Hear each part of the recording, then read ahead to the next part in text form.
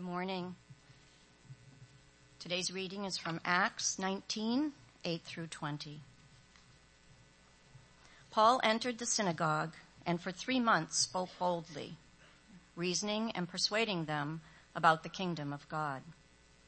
But when some became stubborn and continued in unbelief, speaking evil of the way before the congregation, he withdrew from them and took the disciples with him, reasoning daily in the hall of Tyrannus.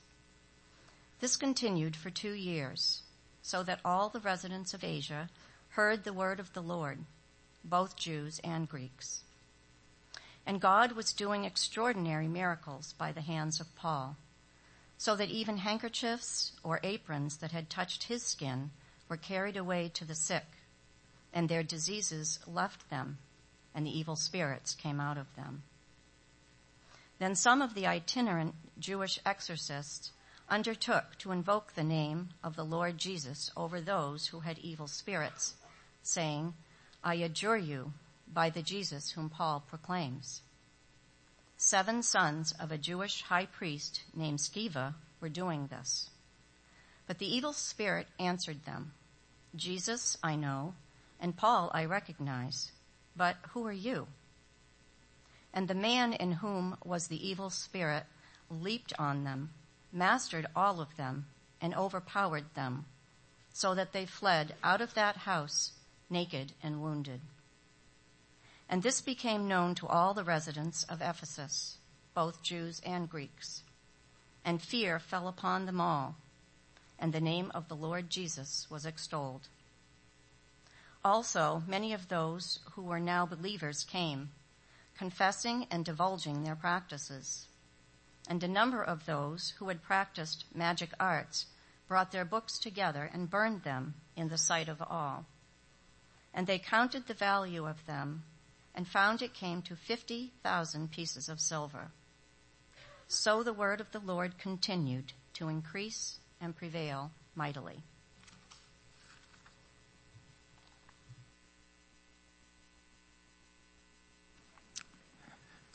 Isn't she the cutest? Is she blushing on the way back? I just want to... Thank you so much, Nancy.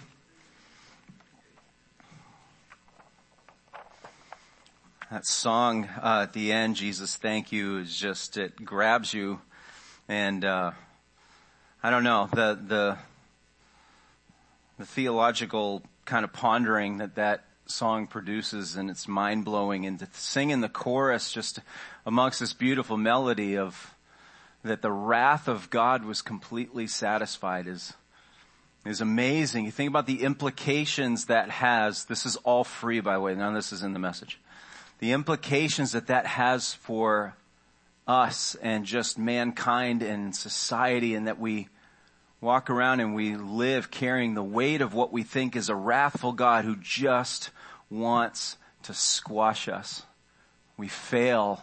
We have that thought. We conduct that act and we think, that's it. I've lost my chance.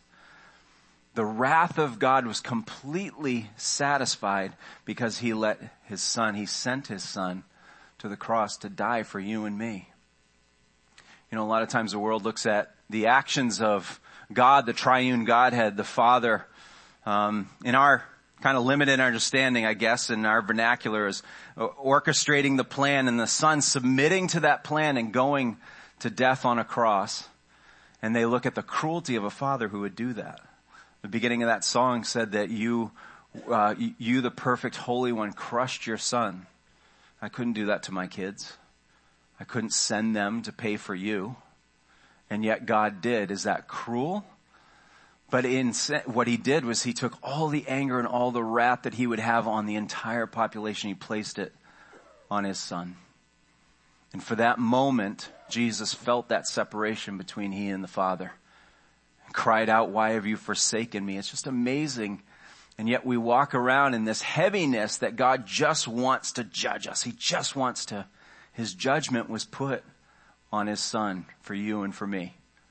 Doesn't mean he never wants to correct us. He's a good father. Of course he's going to do that. But he doesn't live, he doesn't exist, he doesn't desire to squash us. He wants us to be blessed. and to be walking in his will. That's a lot of what we'll be talking about this morning, but all those music will do this. It'll stir that up in us, won't it? Especially well-written music and beneficial and spiritual music. And I was told this morning of a ministry that we support, or have had support in the past and personal connection with in Kosovo, where the Valentines, Tim and Karen, had gone and been personal ministry partners there in Kosovo to this church called the Boom Church. We've had groups go over and participate in Kosovo and evangelism things. And after all of these years and thousands of dollars and all the different things, that ministry is still growing and moving forward. And next week marks their first ever, now think about this, a predominantly 90-something% Muslim culture. And they're having their first ever public Christian concert. And they're opening the doors and having people come in. It's amazing.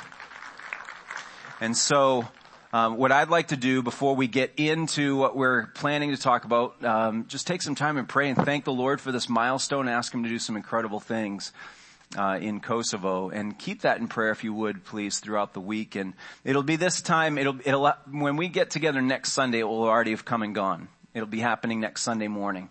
So we want to pray for incredible results and the impact they continue to have there. So Lord, I want to thank you, Father, for this great news. And Lord, I know that there's so much more at stake in an event like this than we can comprehend and appreciate here in our country.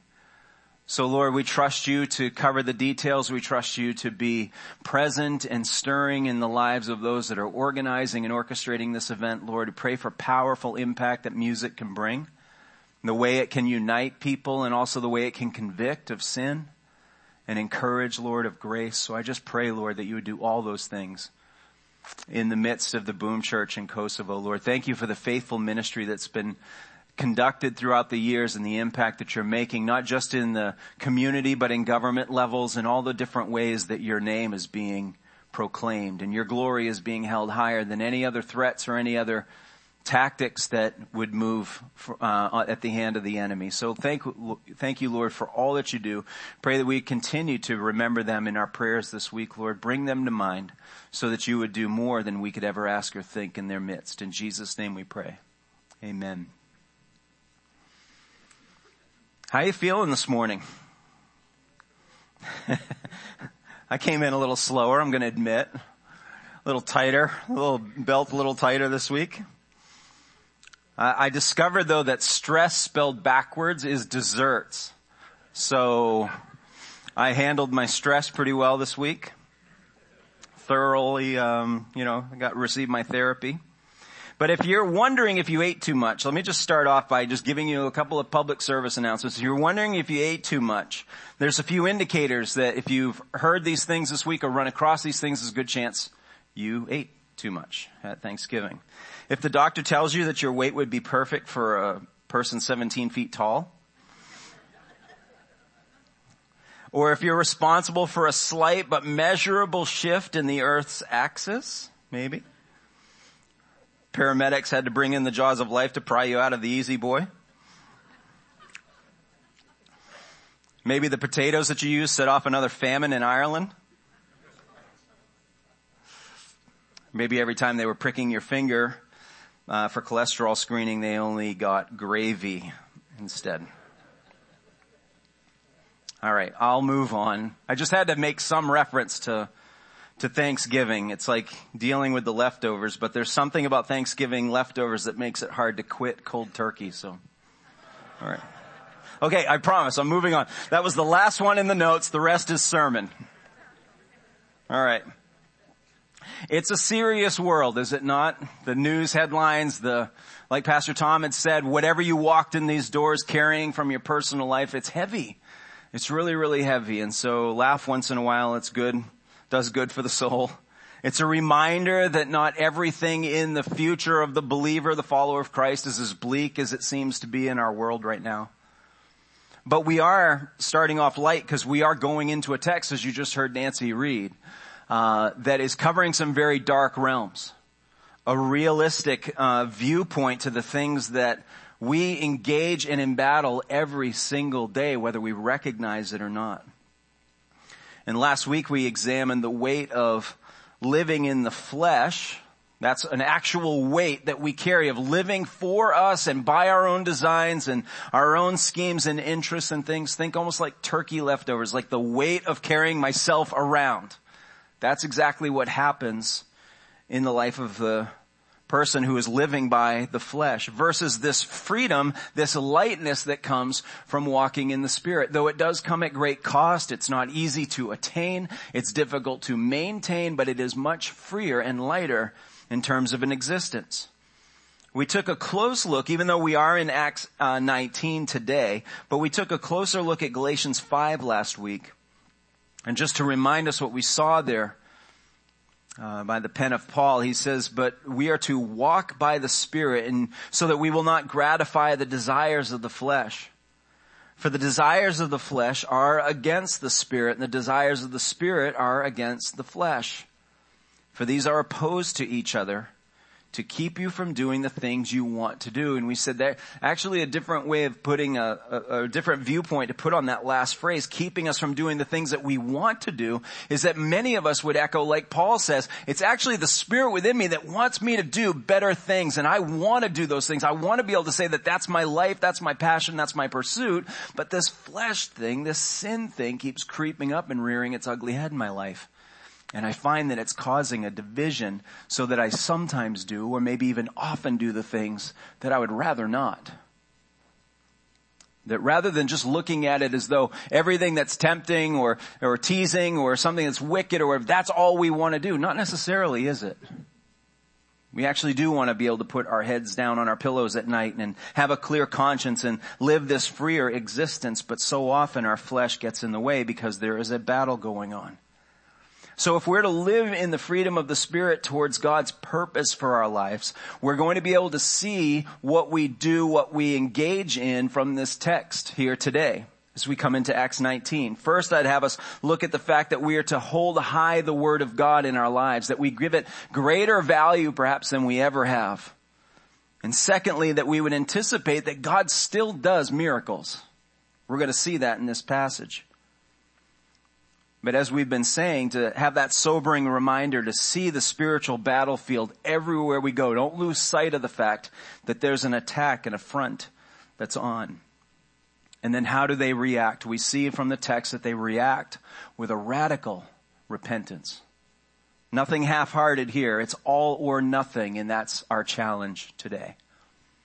So first and foremost, as we look at this idea of having an enduring dedication to the Word of God, that not only is our thoughts and wishes, yeah, I love the Bible, or the Bible, I should read it more, something like that, but I actually engage in an enduring way to hold it high. This is what we see Paul doing. And the end result of it we see in verse 20. I want to see that there's like a bookend on either side. At the beginning, we see that Paul's efforts I keep forgetting you're in reverse. At the beginning, start from that direction, go this way, from the beginning, Paul puts the effort into the Word, and verse 20 says the end result was that the Word of the Lord continued to increase and prevail mightily. All the stuff in the middle is important, but it is not to be our ultimate focus or our aim, because the Word of God was being endured in terms of its effort, and then its result was that it was held high, that it was increased, and it prevailed mightily. So the first clue for us, this key point that we could make, is that when we value the work of the Lord over what our flesh craves or what our flesh desires or what our flesh gets itself into, valuing the work of the Lord over that is our greatest weapon against the darkness. We're not hapless pawns in this. We're not instantly defeated the moment that we're tempted. We're not a surefire failure just for the fact that this one thing that's always owned us is now coming back, or any of those sorts of things. There is a strategy. There is a thing to do, and it is to value greater the Word of God. So let's reread some of our texts this morning. We go back to 19, verse 8.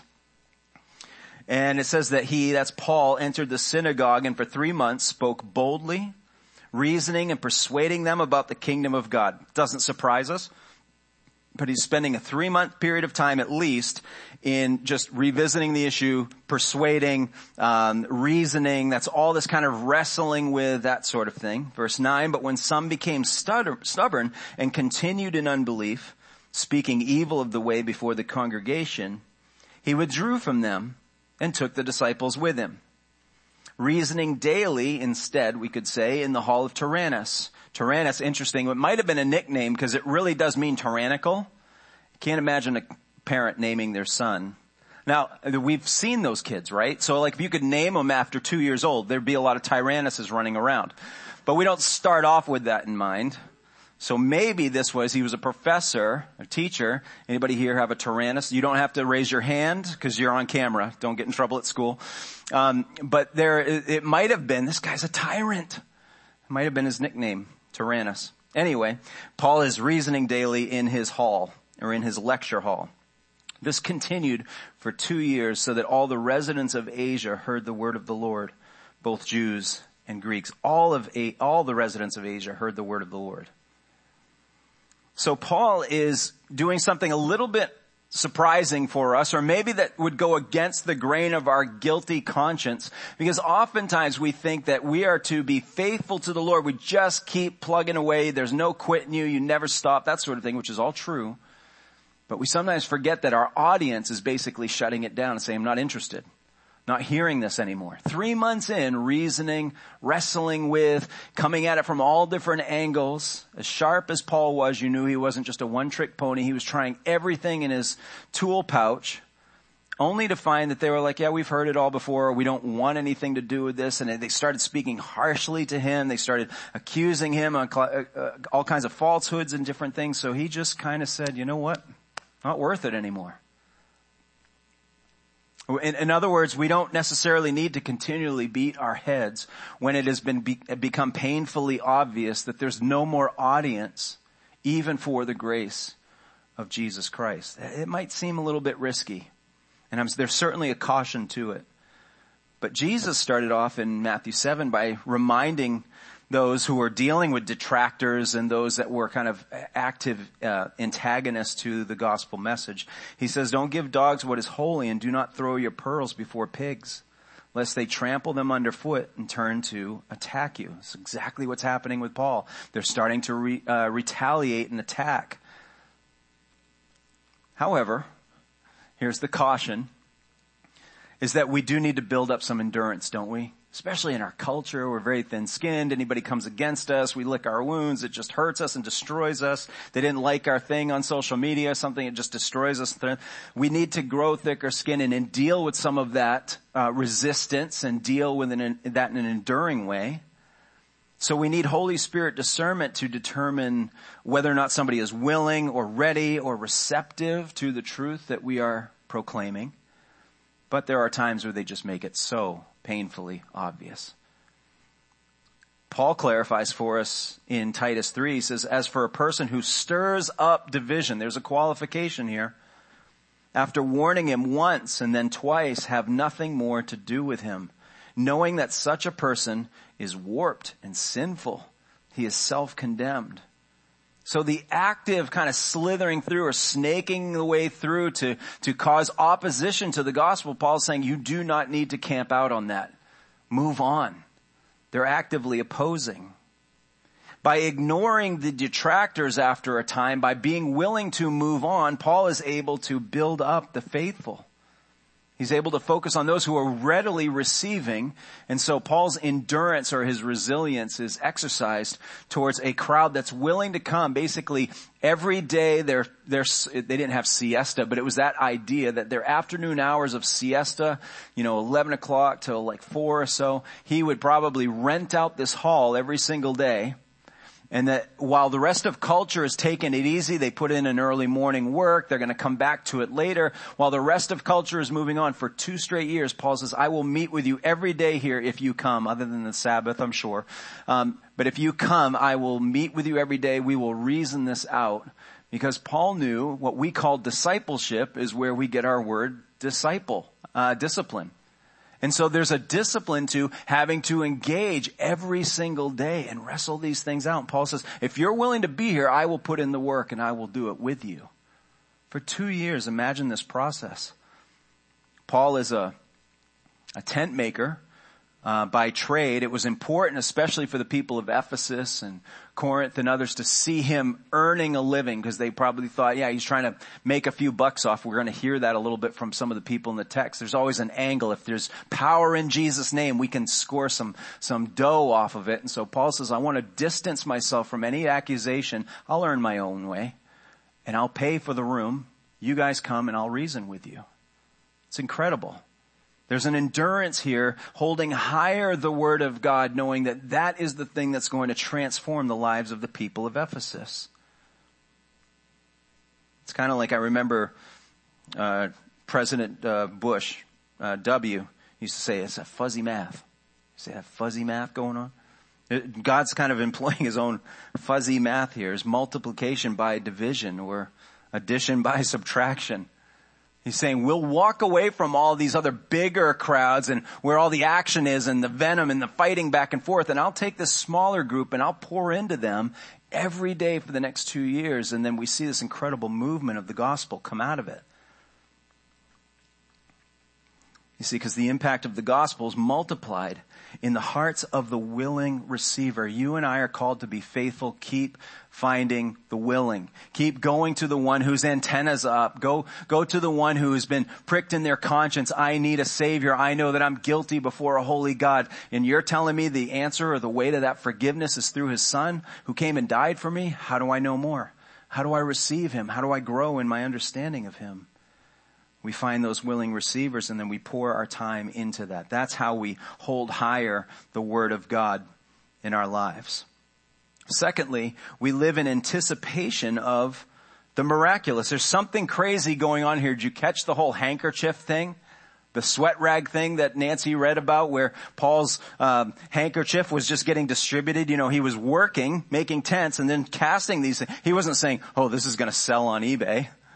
He was just getting rid of it, and somebody else came by and said, this belongs to the mighty Paul. We saw what he's doing. So they started passing it around, and the scripture says, weirdly enough, lo and behold, it worked. People were starting to get healed, and the evil spirits are coming out of them. All this stuff was happening. Luke records this in a word that we get, extraordinary. Some of your Bible translations may call it unusual. That's in fact what a miracle is. We sometimes try to normalize miracles.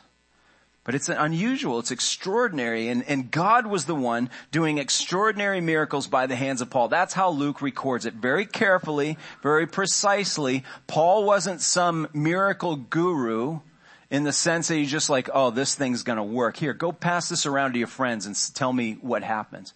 It's almost like we get from the text, Paul didn't even know that was happening. Paul's just a willing vessel, an apostle of Jesus Christ, so uniquely gifted, and these miracles confirming, hey, this guy's message is legit, pay attention. It's why we needed it, because later he would write for us most of the New Testament. We'd come back and say, like, this is the real guy. He had power and miracles working through him. It all authenticates that message. But it's still unusual, and it should be unusual. Grudem defines a miracle as a less common kind of God's activity in which he arouses people's awe and wonder and bears witness to himself. Not to the vessel, not to Paul per se, but to the glory of God. Now, I want to be careful and say that we've been going through the book of Acts, a book loaded with miracles and incredible happenings and all kinds of freaky events and exciting events and things. And it seems like all the time I'm pumping the brakes and saying, yes, he did a great thing, but don't expect that today.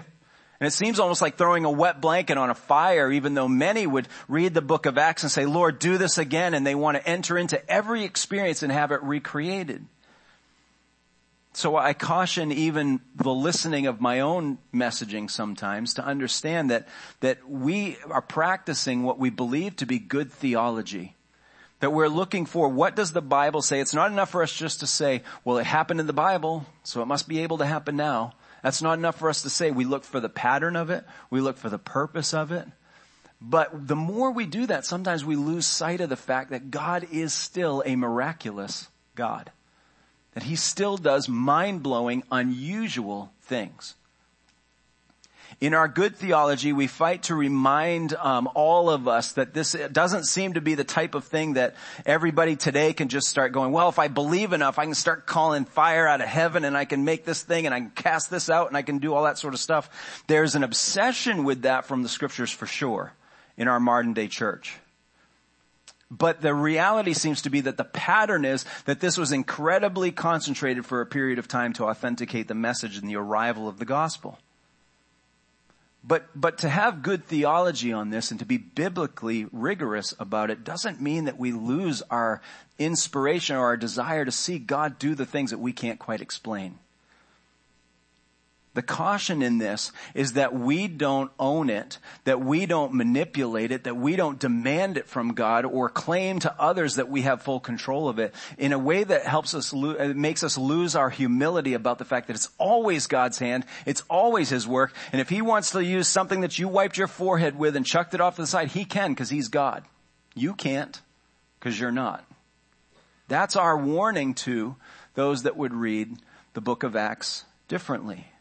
It's our reminder that yes, we receive, this is a way we could say it, we receive what comes from God's hand, and yet we pursue the pattern of His word. I want the Lord to do incredibly miraculous things in your life and in mine.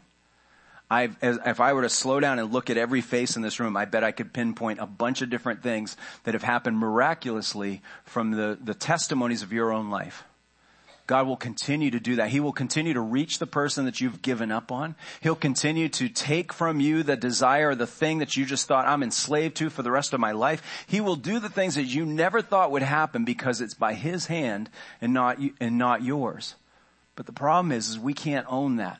I can't demand that. I can't proclaim to have some unique gift that nobody else in the room has or anything without violating what seems to be the pattern of Scripture. So we hold these things humbly but expectantly, if that makes sense.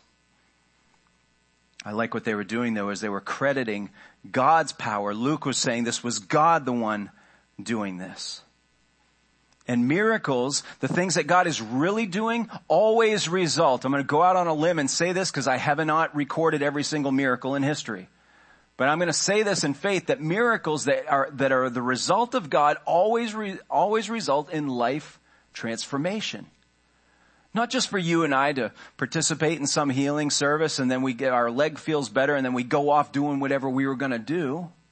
But that the Lord would send a miracle to say, now things are different. Your heart is healed, not just your ailment.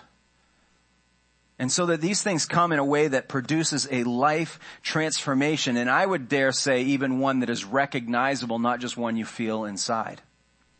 Let me give you an example. In 1904 and 05, there was the Welsh revivals happening in Wales.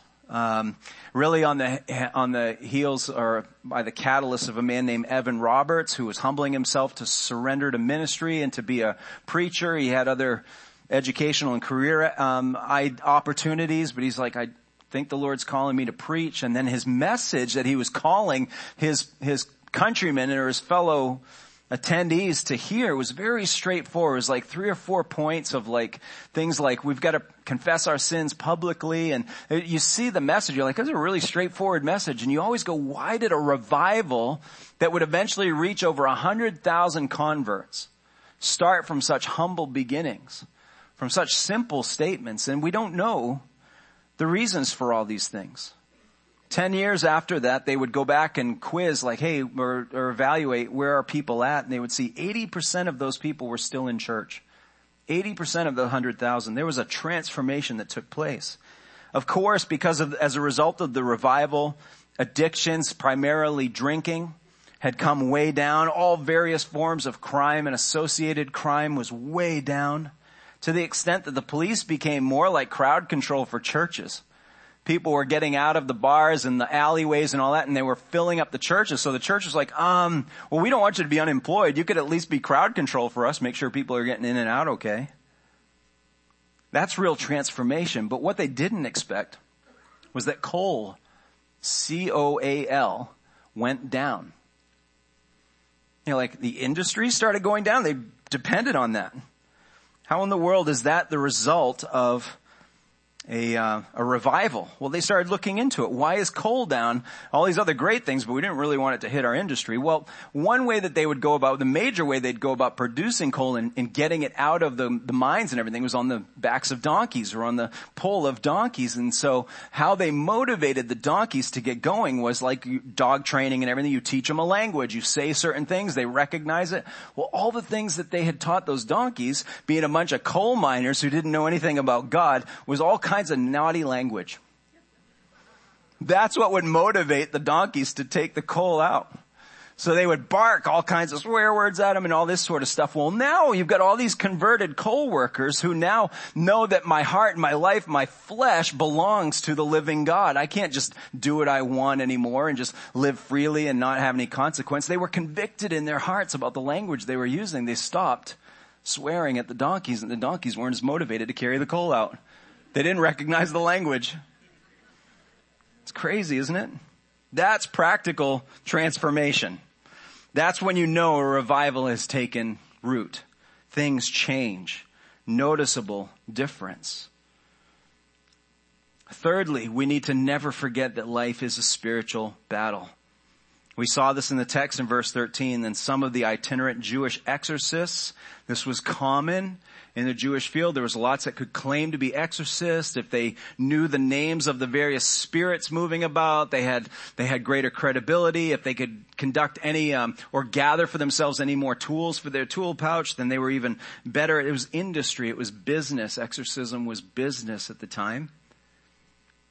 And so some of them undertook to invoke the name of the Lord Jesus over those who had evil spirits, saying, I adjure you by the Jesus whom Paul proclaims. You pick up how weird that is? A borrowed authority. But the evil spirits answered them, well, it's not really how it works in our realm. We know Jesus. I've actually included in your notes as you received, in the very bottom in the application stuff, there's a section called adoration, and it's a worship sort of focus for the week.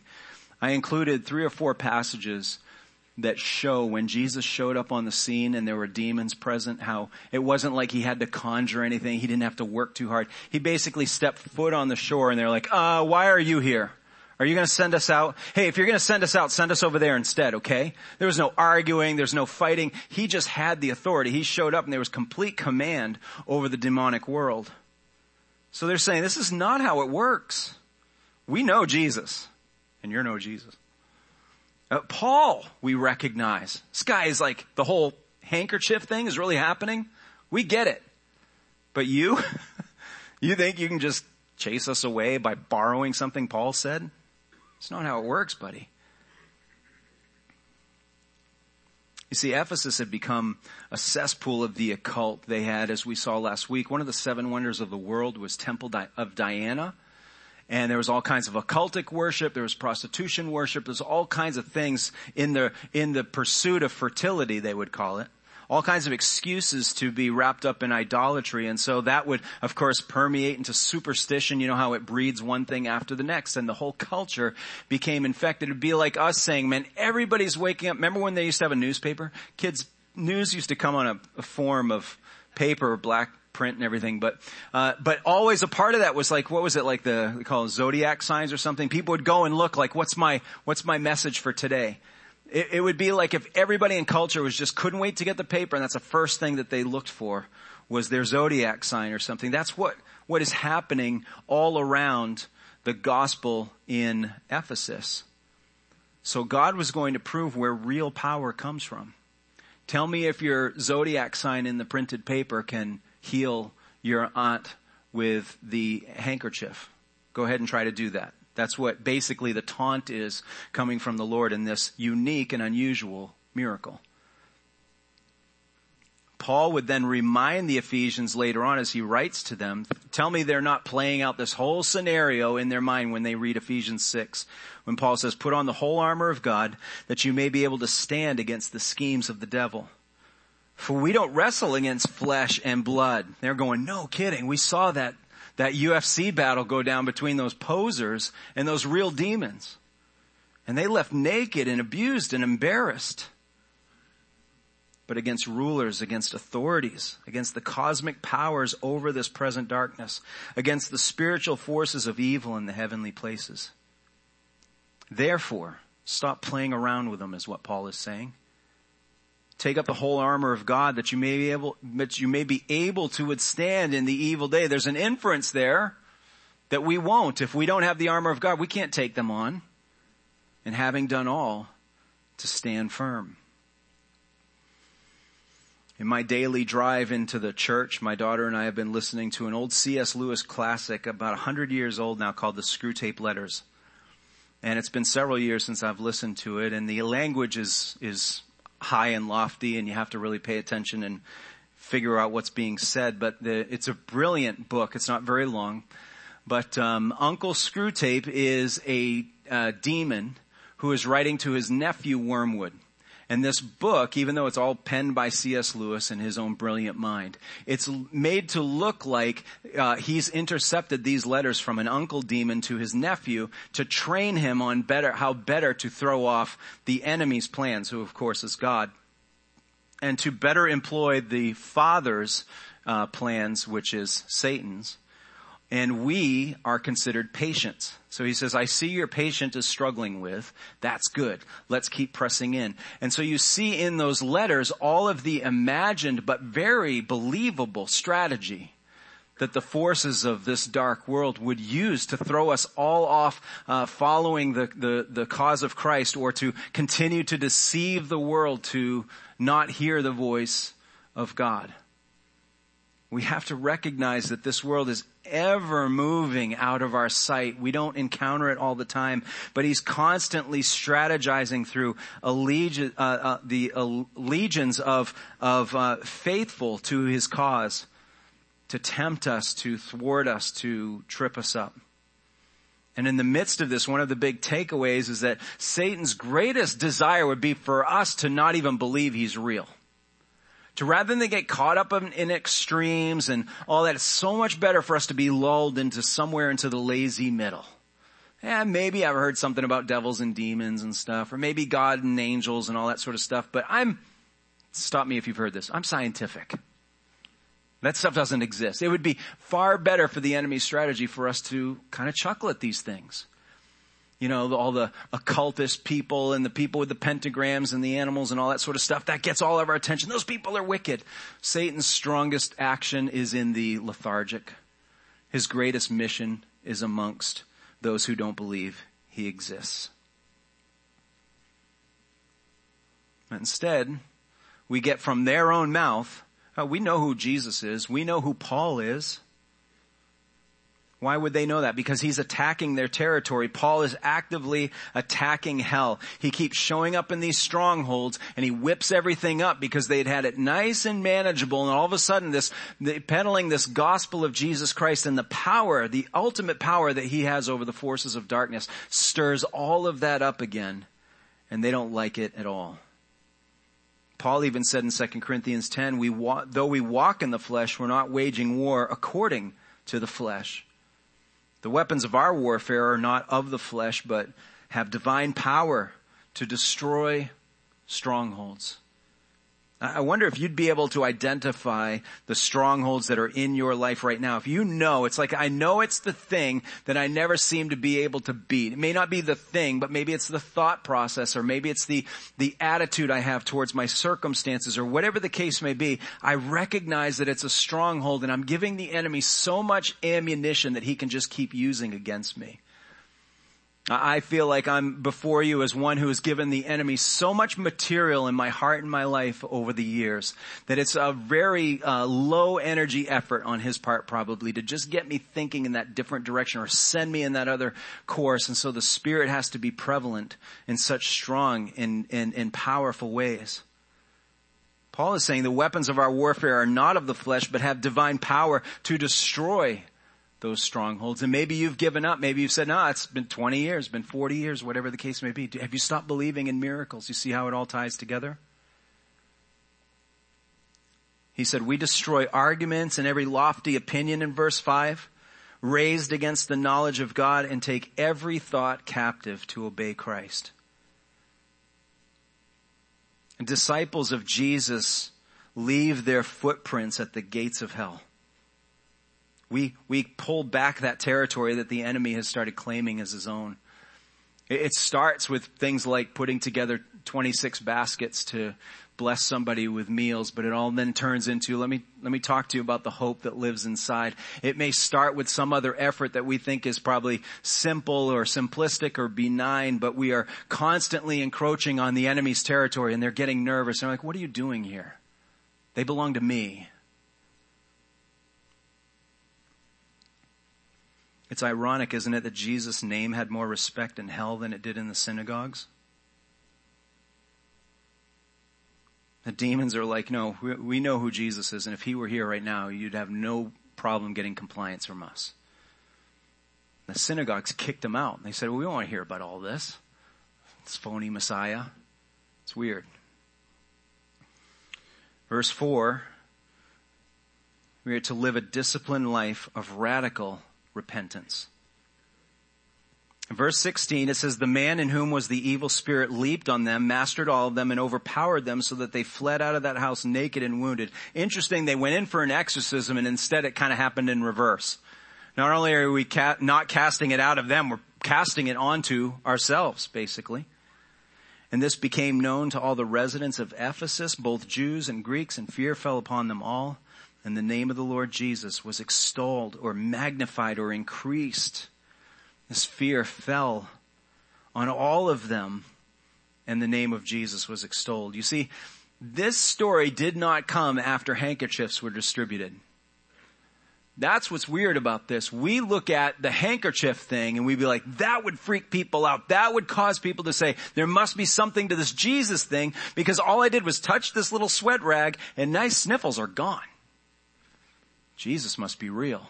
But don't we see enough of that doesn't quite move the needle? It doesn't really get people out of the kingdom of darkness into the kingdom of light. It becomes a thing that they're kind of enamored by, or they're impressed by, or they think you're an awfully nice person or something like that, but it doesn't quite land the plane to a heart transformation.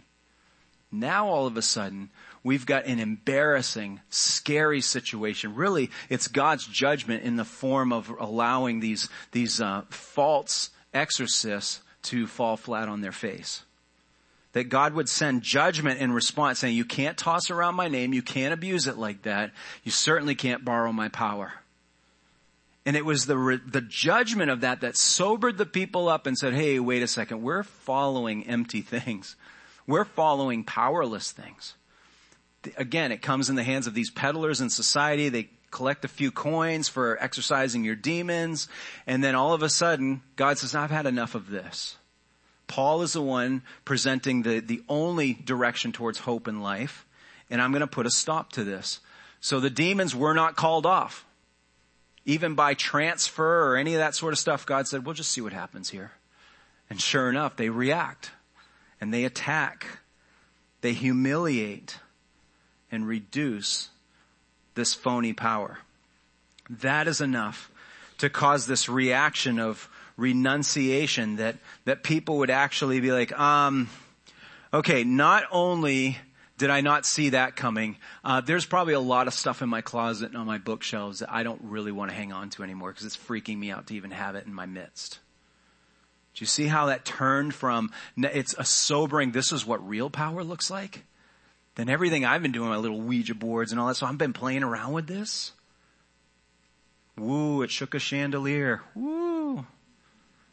The one that shook the chandeliers, it runs when Jesus shows up, hides and is chased away.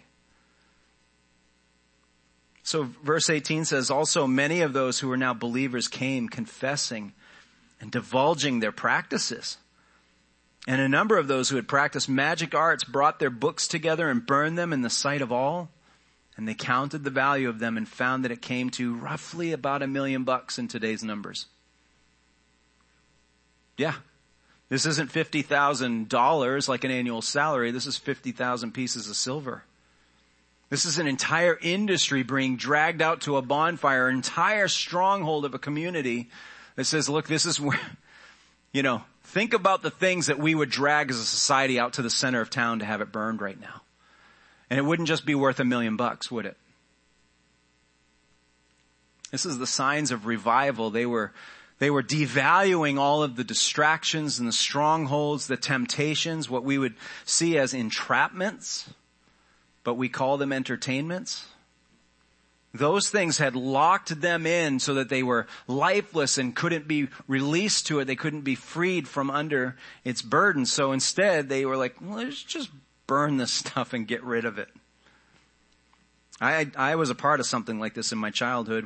I've told you the story several times, but we all as a family were coming to Christ around the same time, and I was just a kid, but I still do believe that the message got through, and somehow in my own little pea-brain mind I got it to some extent, and the Lord changed my heart when I was probably about 9 years old and stuff, and it did create some passion and fire and everything, but what it meant was aunts and uncles and my parents and all that sort of stuff, we kind of probably, as we were studying the Bible together, we were doing that as a family, probably came across this passage. I don't remember what the impetus was for it.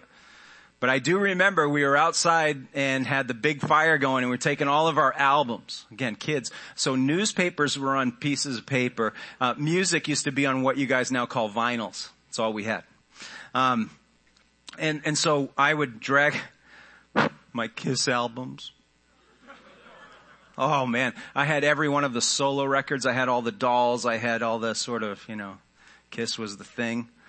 I had a birthday cake at the age of 5. If you're not, anyway. So I was that young, and it was just like, it was all about Kiss, and following that band, and so throwing them in the fire. I wasn't the only one. The adults were doing it. We had all kinds of stuff going in there and everything, and it was a movement. It was a thing. It was definitely more prominent in that time. Probably some of you remember some of these things happening, and it was an outward demonstration of detaching from the things that we saw to be demonic, satanic, any of that sort of stuff. And there's a part of me that looks back to that with some fondness, even though I don't feel the compulsion to be that kind of legalistic in my approach now. But there's a part of me that looks back with some fondness and say, at least things meant something then. At least I was awakened to the fact of like, this doesn't belong in my life. And I was convicted enough by it that I did something about it. I wouldn't say that I was all in because, again, these were my Kiss albums and these are the things I really loved. And I was like, I'm doing this kind of in faith. I hope this doesn't, The reality is I didn't miss it. And they were all sacrificing something and things. We moved on. But it's always better, or it lasts more when coming from the Spirit as He's revealing His power and His greatness rather than I'm a part of an emotional movement or something like that. I don't know what I was doing at the age of 9. Maybe it was sincere. Maybe it was swept up. I don't really know. I think it was sincere from my parents and my aunt and uncle and all the adults that could see the bigger picture.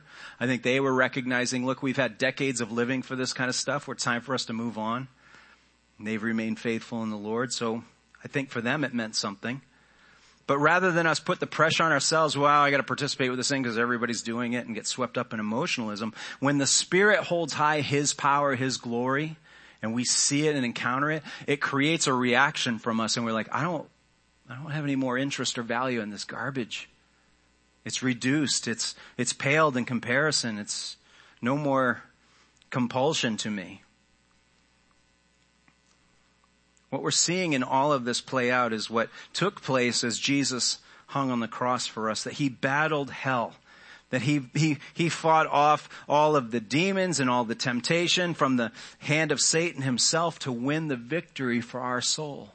He engaged in that very real world so that you and I could wake up every Monday, go to work, pay our bills, have our family, that sort of thing, and not be completely wrecked by the forces of darkness. He did that so that our sins could be forgiven, so that we could be shown that the life of the flesh, that is the life of the sin that lives within me, it does not need to have the same power and sway on me, that He has conquered that in victory, and the only power it still has in my life is that which I allow for it to have. He did that to free us. The world that we live in is spiritual, and the warfare in which we engage needs to be constant. We don't neglect the engagement of the battle. We do so by freeing ourselves from worldly entanglements that come as a result of seeing the glory of God lifted high. Now let me say this, as cautiously as I can, the only way to replace your affections is not through starvation, but elevation. What I mean by that is we have a tendency to think I cannot do this, should not do this thing anymore. So I pull back and I retreat from it, which is step one, which is good and healthy. But then we create this vacuum because we haven't replaced it. We haven't done so chasing something bigger or better and even more available to us, i.e. the glory of God. Elevation, which is seeing him greater than we've allowed ourselves to see him, encountering him more, that is a lifting up of his glory. So it causes me to desire to wean myself off of all the other things that hold me back.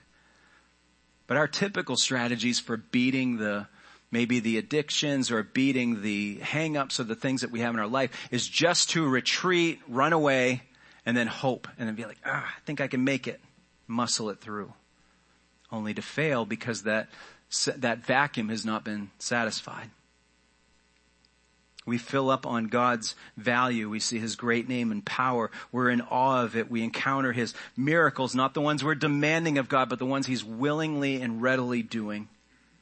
And we crave less the emptiness of the world or this flesh that we live in. So I guess the obvious question would be, what would be in your burn pile? As you have the opportunity to lay these things at the feet of a gracious and loving and patient and understanding Savior, what would be the things you'd be like, yeah, this has held on long enough. I don't need this anymore. I'm exchanging it for the greater glory of God and all that he wants to do in my life. He is faithful. He take you where you're at. And the fact that you might, like me as a 9-year-old taking my Kiss album, being like, yeah, no, burn it. No, go ahead. Having a hard time letting it. That's who we are. That's our flesh. It wants to hang on to it. It doesn't want to release freely or willingly. That has to be a move of the Spirit. And he understands when we're not quite there.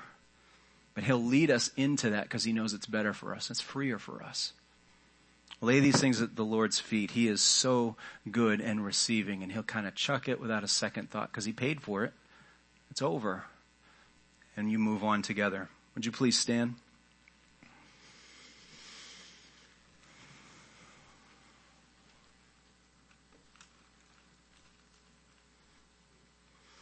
Father, forgive us of the times that we doubt your kindness, or we doubt the gentleness of your hand, or the desire of your heart and will, Lord, to take the things that hold us back, that rob us of life. And you have such better things for us, Lord, but we so often don't stay around you long enough to discover what those are. We don't always pursue. We play hard to get, easy to please temporarily. So, Lord, I pray that you would continue to show us who you are. Help us to encounter you in ways that cause us to just instinctively, naturally, second nature, just drop whatever holds us back. We know that's who you are and how you've revealed yourself, and it's revealed in the person of Jesus Christ. So help us to know him more, the way, the truth, and the life. Help us to follow, not merely as an imitation or a borrowed power, but help us encounter his moving into our souls and taking over. Lord, we yield ourselves to your Spirit. Lift up our voices, Lord, welcoming you in. It's in Jesus' name we pray. Amen.